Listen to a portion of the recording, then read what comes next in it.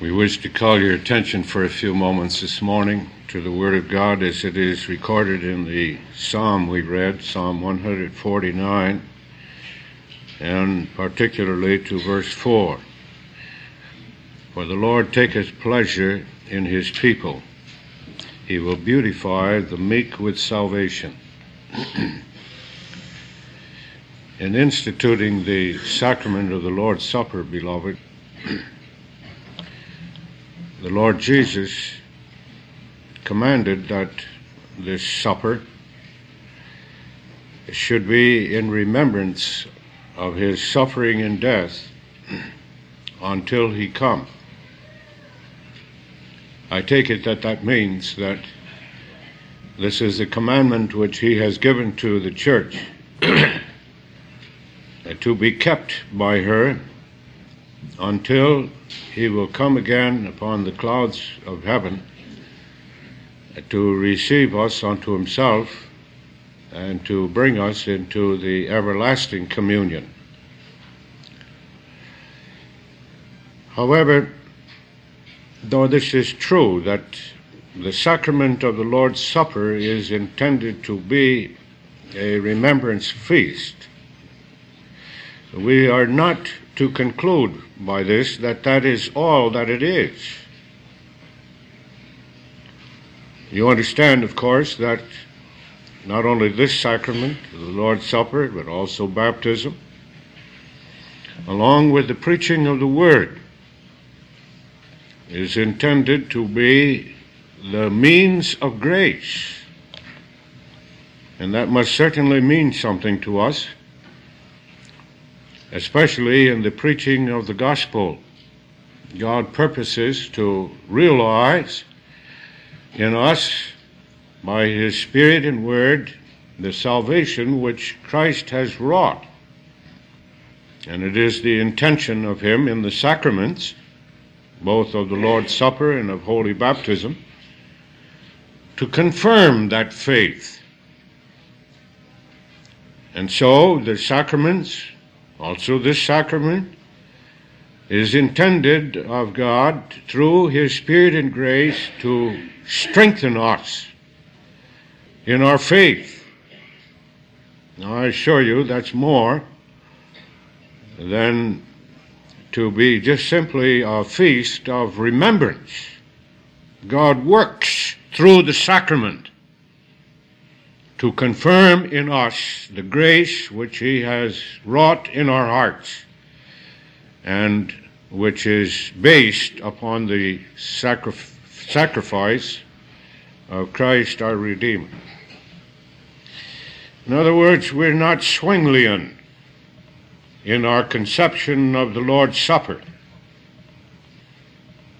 If you are at all acquainted with the history of doctrine and the development of doctrine, you will know that it was the contention of Zwingli, one of the reformers, that it is only the Lord's Supper is only a remembrance feast. That is intended, when it is celebrated, to call to our remembrance what God in Christ has wrought for us.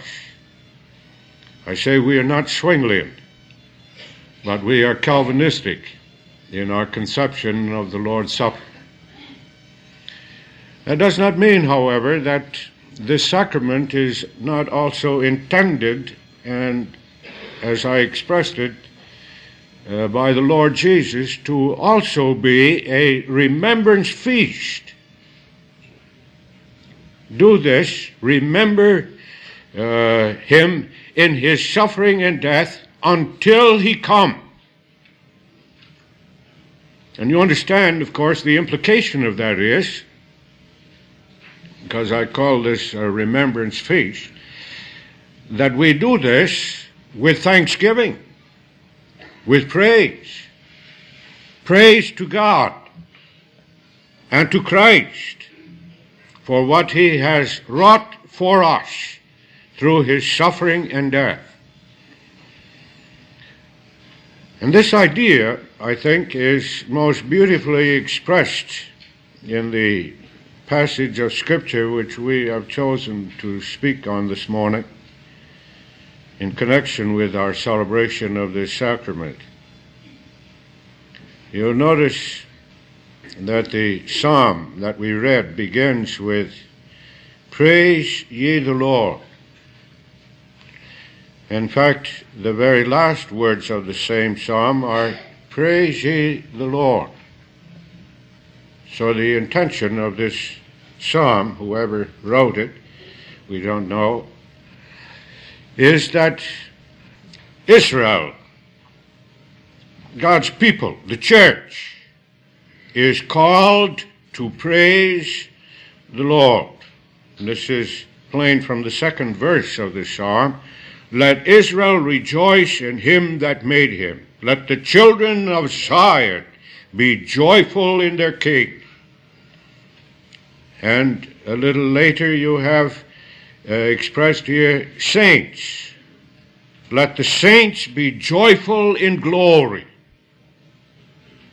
Let them sing aloud upon their beds." The whole psalm is toned, as it were, to praise and thanksgiving. And notably, in the text which we would call to your attention this morning, you have really expressed the reason for this.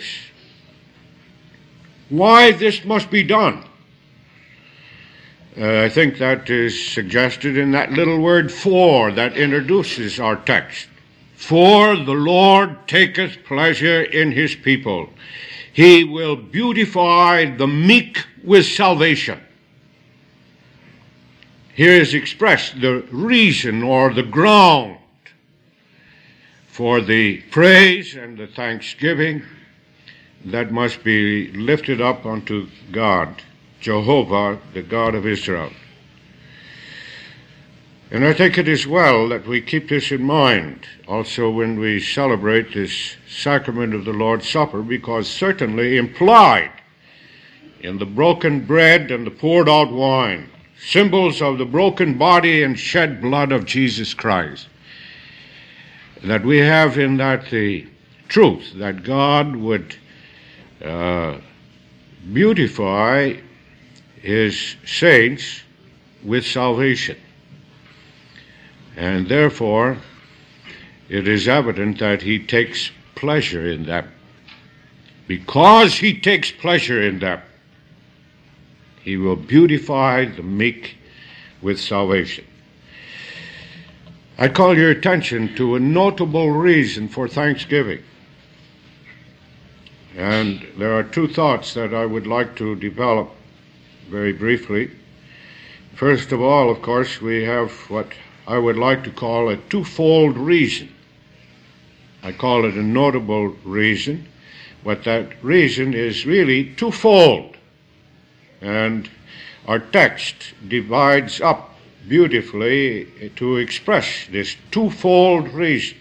Not only is it so that the Lord taketh pleasure in his people, but he also will beautify the meek with salvation. And then briefly, we would also call your attention to the fact that this is a thanks-inciting reason. This must arouse in us the thanksgiving and praise which is due unto Jehovah for that which he has wrought. First of all, then, I call your attention to twofold reason. And the first aspect of that reason is expressed in the first part of the text. For the Lord taketh pleasure in his people. I think it is noteworthy to call attention to the fact that that people of which our text speaks is a very peculiar people. The word that is used here in the original text signifies a unity that is collected, a people that has been called together to be one. That's the idea of people in the text. And I would add, as you find this term throughout the Old Testament, and possibly also in the New. God's people, or the people that are spoken of here in this text, are a people who have been collected. Isaiah, in Isaiah 43, verse 21, uses the term formed. This people have I formed for myself. And you understand that back of that expression is the Almighty God, who is calling and forming and bringing together, collecting and bringing into one body a certain people. We'll see in a moment the people in whom he has a very special delight, but that's the idea of people. They are a people that is gathered out of all nations, tribes, and tongues. Heterogeneous by nature, but made to be one. And that unity, of course, becomes manifest. I'll call your attention to that a little more extendedly this evening, the Lord willing. But that unity becomes evident in many, many respects. First of all, they are one in life. They have one life, one spiritual heavenly life that courses through their spiritual veins. They have one faith. Not all kinds of faiths. We mustn't have that silly idea that is so evident and prevalent today, that so long as you have a little bit of this and a little bit of that, then you're okay, you know. Everybody has faith. Maybe you're not all strictly Calvinistic faith. Maybe you're Arminianistic faith. But if you have faith, well, that's okay. That's it. Well, I want to call your attention to that. That's not the truth. That's a lie. The truth is that the faith of the children of God is one. And it doesn't make any difference where those children come from. Whether they come out of the blacks or the yellows or the browns or the whites. That's peculiar. With whomever you speak, who has been called out of darkness into God's marvelous light, and in whose heart faith has been implanted, the peculiar thing is that that faith is one. And the fruit of it is that this people serves one God, one Christ, and they have one baptism. They are one. That's the idea of people. And notice too, beloved, how they are described in the text. He will beautify the meek with salvation. I already called to your attention that in this psalm they are also called Israel. Our Men's Society has had their attention called to the significance of this name that was given to Jacob at the Jabbok when he wrestled with the angel. You remember? Thy name shall no longer be called Jacob, heel holder or supplanter as he is sometimes called, but Israel, Prince of God, a victorious people.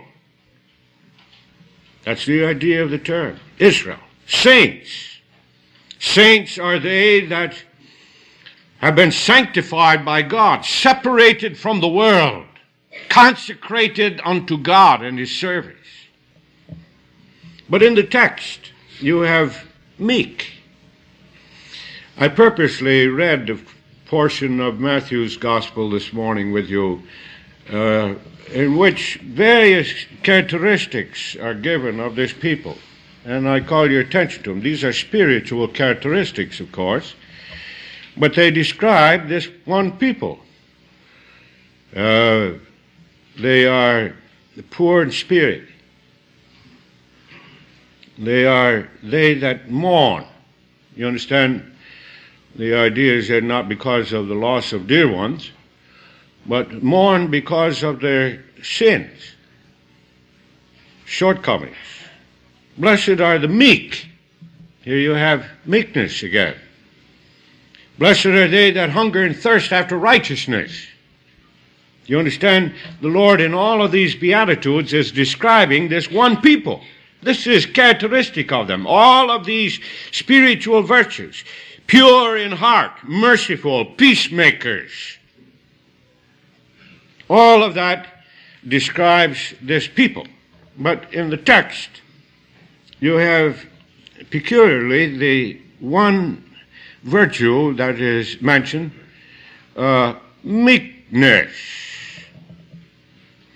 And that must certainly mean this, beloved, if it means anything at all, that this people is characteristically low in mind. They don't think much of themselves. They have learned to depreciate themselves. Their proud and sinful natures have been crushed into the dust. You understand? Because they have been confronted with the holiness and the righteousness and the law of the living God. God has humbled them. They are therefore no longer vindictive, self-exalting. And this is of great significance here also in this text. When God forms a people, the very first thing and the last thing that he does with that people is humble them, crush their old, sinful, proud natures. He crushes them into the dust. Meekness is that spiritual grace in which they recognize that they are nothing in themselves, but all that they are is of sovereign grace and mercy. In them, the Lord takes pleasure. And again, the term Lord, as you may have guessed, is Jehovah, their covenant God, who has had intentions from everlasting to establish with them a covenant friendship relation. He's not simply the Lord, the Almighty God, though he is, but he has had special intentions with his people. And because he has had this, and because he has wrought in them this grace of meekness, along with all the other virtues that we mentioned, he has a certain pleasure in that. I could put that very bluntly, and we have done this before, of course. I could say to you this morning, beloved, God loves you. That's all you want to hear, isn't it?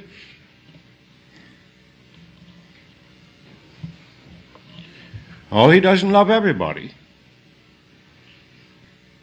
but he loves his people. He loves his peculiar people whom he has formed for himself, for his praise, and in whom he has wrought with his sovereign grace and mercy to make them the meek of the earth. He has a certain pleasure in them, a delight. And I think it is most difficult to describe this emotional counsel of God. That's what it is. You can talk about God's ordination. You can talk about His counsel. And this, of course, signifies God's eternal purpose too, but in a hard, dogmatic way. The word good pleasure is the emotional expression of this same truth. God is not simply a hard God who determines this and determines that and then incidentally also determines a certain people. Oh no. He has gone about this to form this people with a certain personal and spiritual delight. He delights in His people. He taketh pleasure in His people. Now you understand, that cannot possibly be because of anything that is in that people.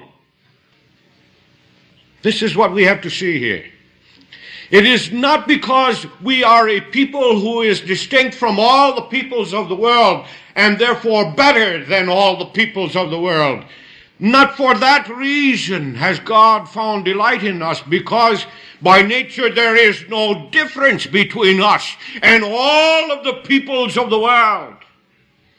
We are likewise with them, corrupt and undone and unworthy. We are depraved and lost and evil in ourselves.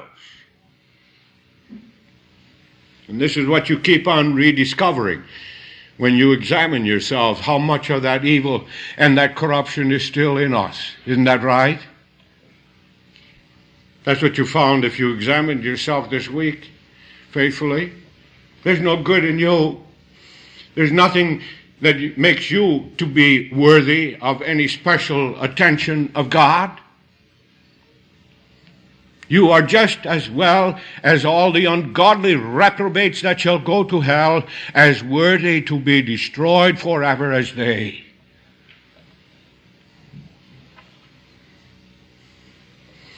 But this good pleasure is not only an emotional experience of God with respect to His people, but it is that which He sees in that people, which is divine, which has been wrought in them.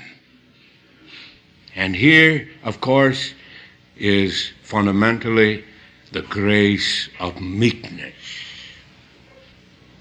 That's what God delights in. He delights in His people because that people has been made to reflect His own sovereign grace and mercy. He rejoices in that people because He sees in them His own work of grace. And in that He rejoices. And of course you can't separate the two.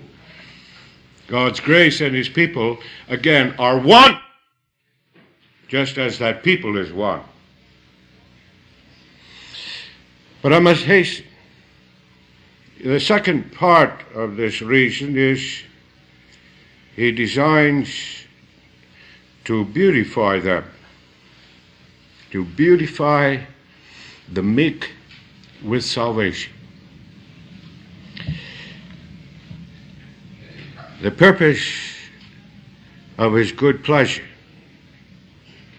is not only to deliver us from our sin and misery and guilt, but to glorify us. Oh, it is true that when He saves us, He delivers us from the greatest possible misery. But that's only half the story. You understand, if God would simply bring us back from our corruption and death and let us stand there with no more, we would still be lost. He must bring us to glory. He must finish the work of salvation. Complete the work of grace in us. And as you have heard so many times that it hardly needs to be repeated, grace is fundamentally beauty. God purposes when he gives us his grace to beautify us as he is beautiful. And this constitutes also the positive and final purpose of our salvation. It's not merely to deliver us from hell, wonderful as that may be, but to bring us to heaven. Not only to deliver us from our ugly and corrupt and depraved natures, but to make us beautiful as he is beautiful. That's his purpose. To adorn his people with salvation. That's the idea of the text. And this is a promise, of course. I think we may understand our text that way. For the Lord taketh pleasure in his people. He will beautify the meek with salvation. This is God's word spoken through the psalmist in the form of a promise. He promises to do that already in this life. Let me remind you of that story of the prodigal son. You remember, he had everything, and he went out away from his father, and he lost all. At last he is found sitting in the pigsty, desirous to eat what the pigs ate. And he came to himself, and he went to his father. And what did his father do to him? Did he just simply say, "My son, I'm so glad that you came home and that you're sorry for what you did"? No. He said to his servants, "You take his dirty, stinking clothes off and give him a good bath, and you put on him princely robes and put a gold ring on his finger, and let us have feasting and joy, for this my son was lost and is found."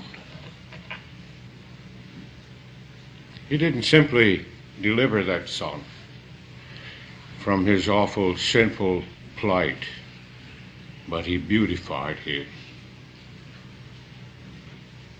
That's what God does.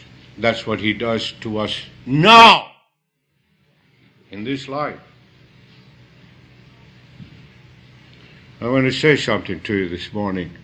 God's people are beautiful, if you have eyes to see it. They are the beautiful of the earth. They have been adorned with many graces. And you can't cover those up. They must be revealed. But you know, that work of adornment isn't finished. There is still so much that is ugly. And that's the thing that brings us to tears so often. I'm sure you can't go on your way rejoicing. You say, "Well, I'm saved. I'm glorified. I'm perfect. I have been completely delivered." You can't say that yet. We can say that only in principle.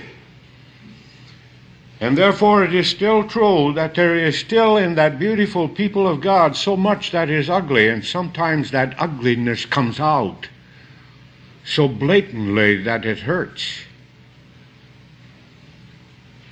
When you see this also in the congregation, evil tongues, evil works,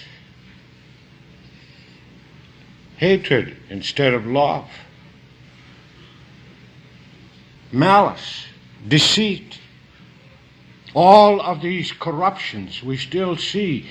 They crop up. They crop up not only in the life of the child of God, but also in the congregation of Jesus Christ.